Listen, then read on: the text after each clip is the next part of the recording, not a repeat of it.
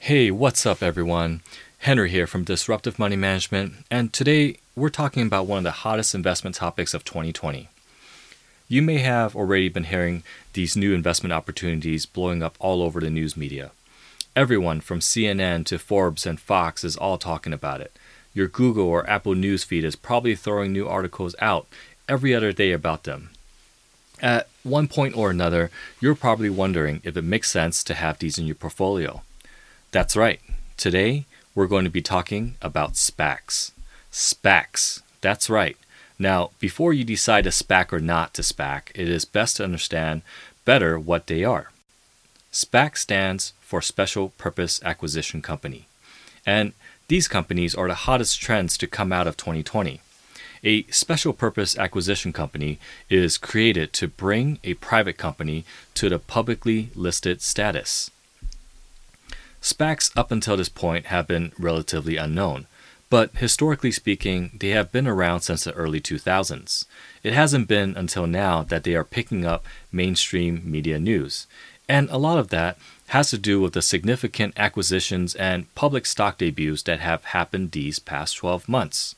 Virgin Galactic Holdings, the Richard Branson commercial space tourism company, became publicly traded on the New York Stock Exchange in 2019.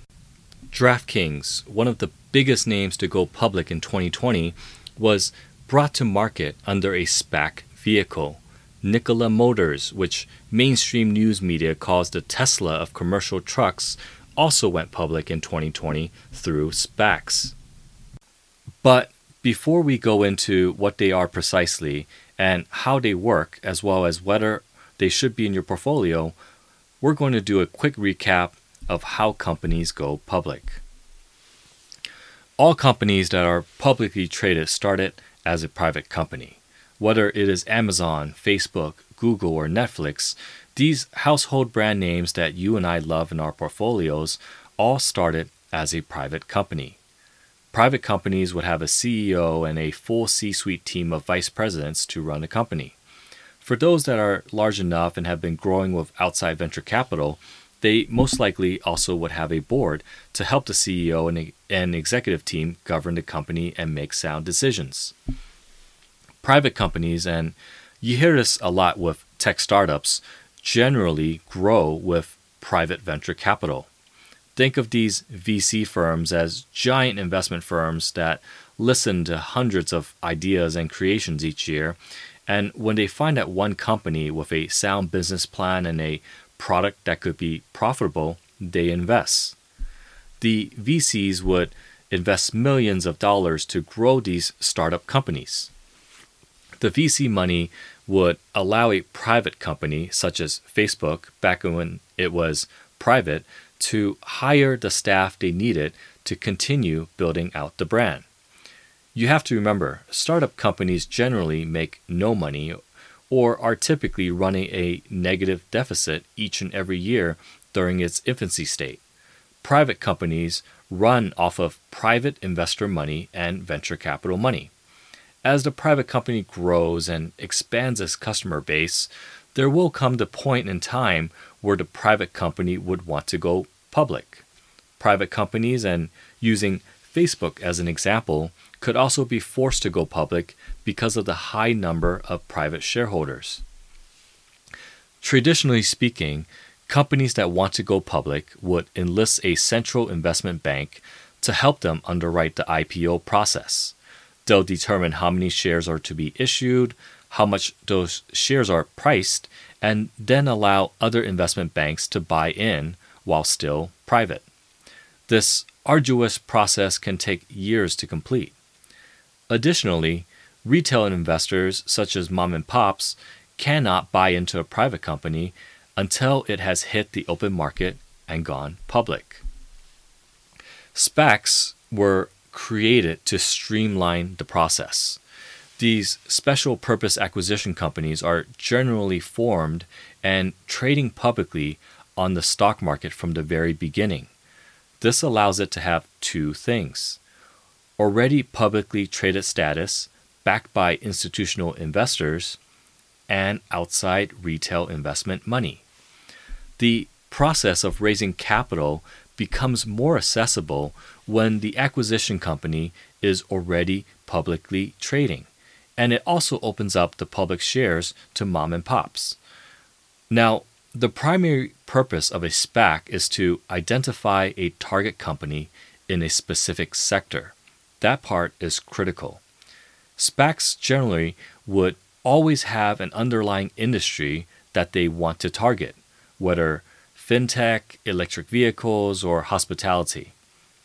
However, I will say that a SPAC may form under the purpose of acquiring something in a sector, but they can venture out of their preferred industry and into something else. What I mean is that a SPAC could be formed to acquire a fintech company, but if they cannot find something suitable in that space, they may go out and acquire an electric vehicle company.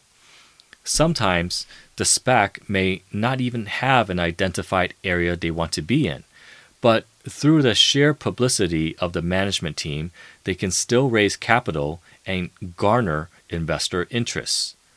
The reason why SPACs are known as blank check companies is going back to the fact that these companies are holding on to many investor funds without a clear indication of what they are going to buy.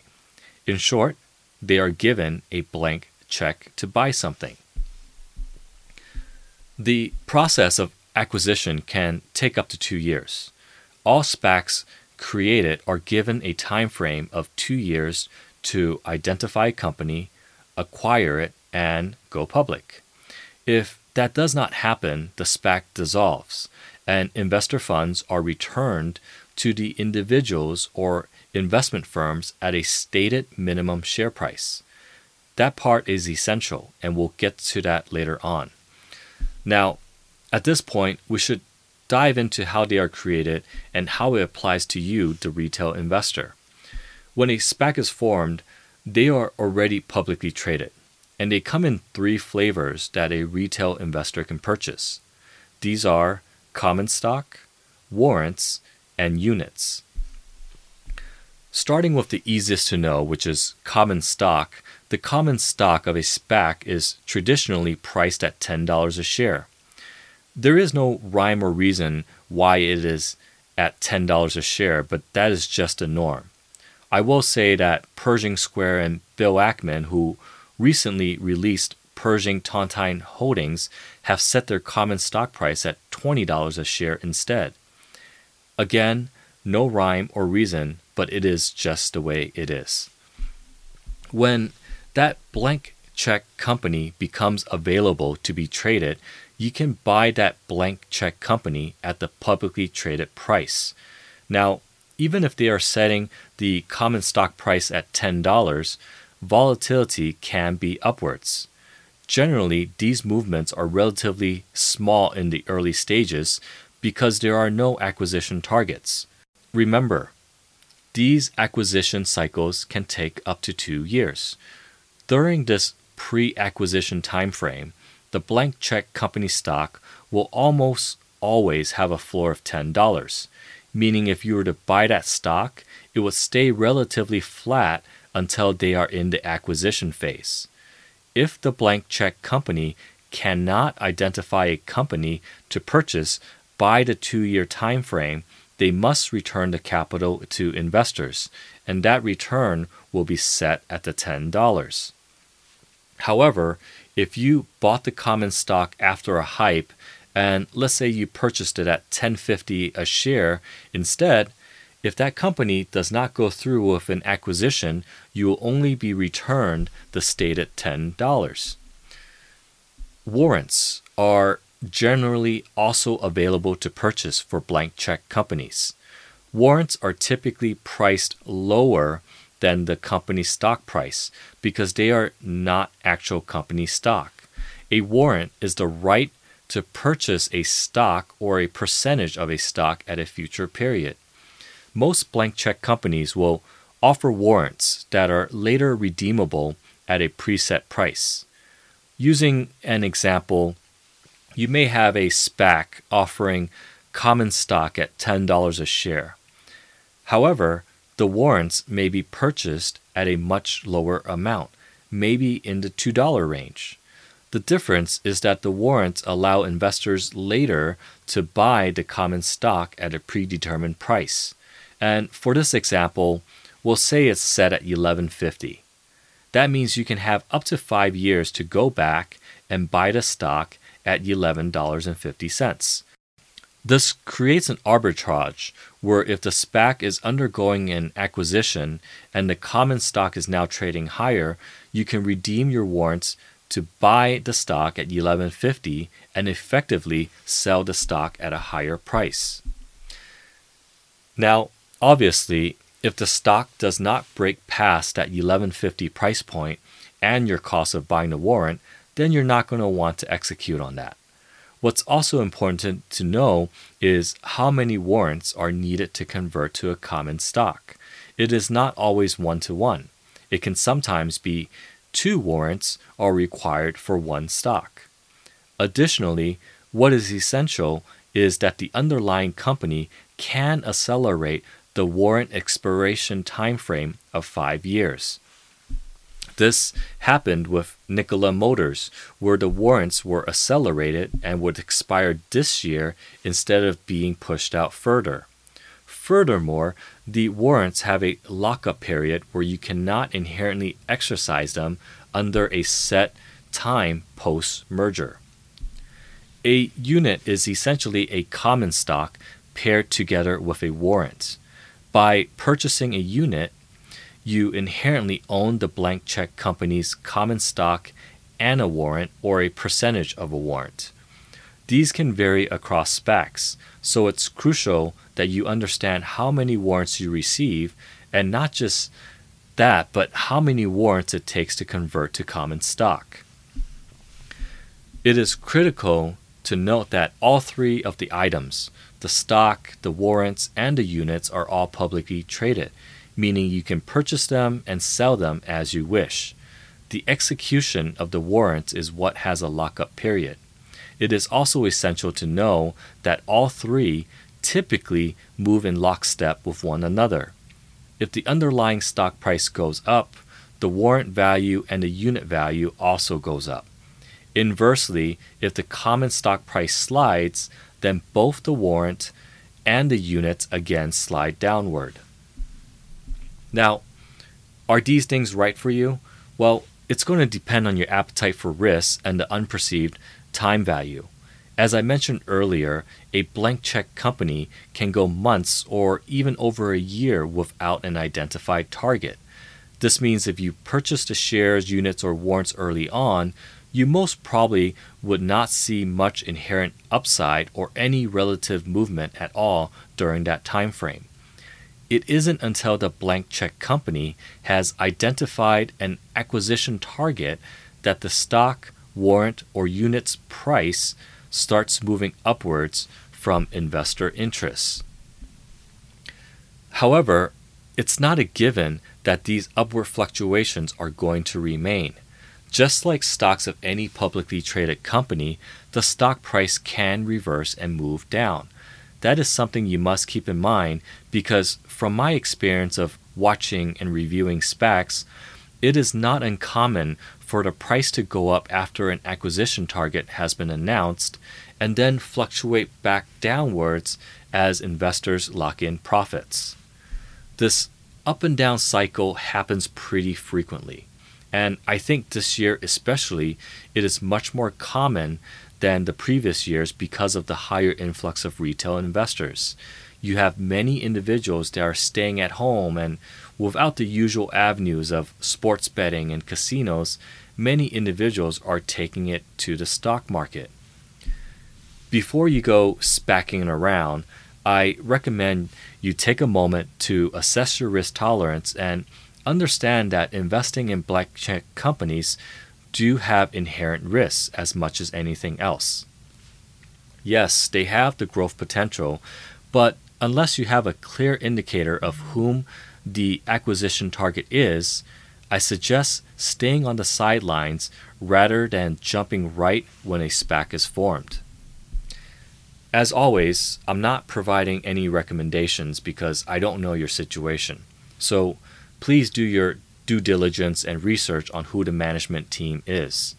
Some of the more prominent names raising the most capital, like Bill Ackman's Tontine Holdings or Michael Klein's Churchill Capital and Chamath Palihapitiya's Social Capital, have had prior experience targeting companies, creating economies of scale. They have the financial backing to see the merger through to the very end.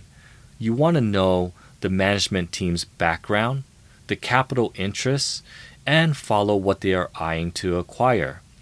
Once an acquisition target has been preemptively released, you want to make sure the underlying company is one that can indeed go through and become a disruptor in the area they are in. What I mean by that is making sure the target company has a tangible product or service that can truly change the industry.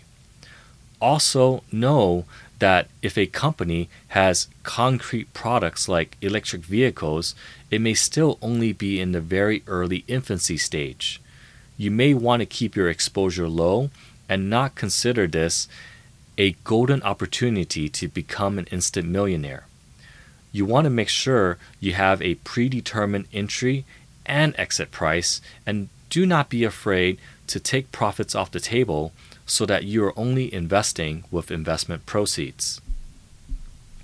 For the 2020 year to date, there are still companies going public through the traditional IPO method, especially now that the markets are heading back to all-time highs. Yet, companies becoming publicly listed through SPAC acquisitions are definitely in the limelight. As of the beginning of August, over 50 SPACs have been formed, raising over $21.5 billion in capital. And for now, I see this trend staying as more attention from mainstream media is shown on this new trend of investing. And that's it for today, my friends. I hope you enjoyed this episode. Please subscribe, share, and hit me up with your questions or feedback. I love hearing from you guys and knowing what topics of interest are. Until next time, I wish you all the best. Stay healthy and SPAC responsibly. The podcast reflects the opinions of the hosts. The podcast is for informational purposes only and is not intended to serve as a recommendation to buy or sell any security and is not an offer or sale of a security. The podcast is also not a research report and is not intended to be the basis of any investment decision. Securities are offered through United Planners Financial Services, a member of FINRA and SIPC. Investment advice is offered through Juncture Wealth Advisors LLC, a registered investment advisor. Juncture Wealth Advisors LLC and United Planners are not affiliated.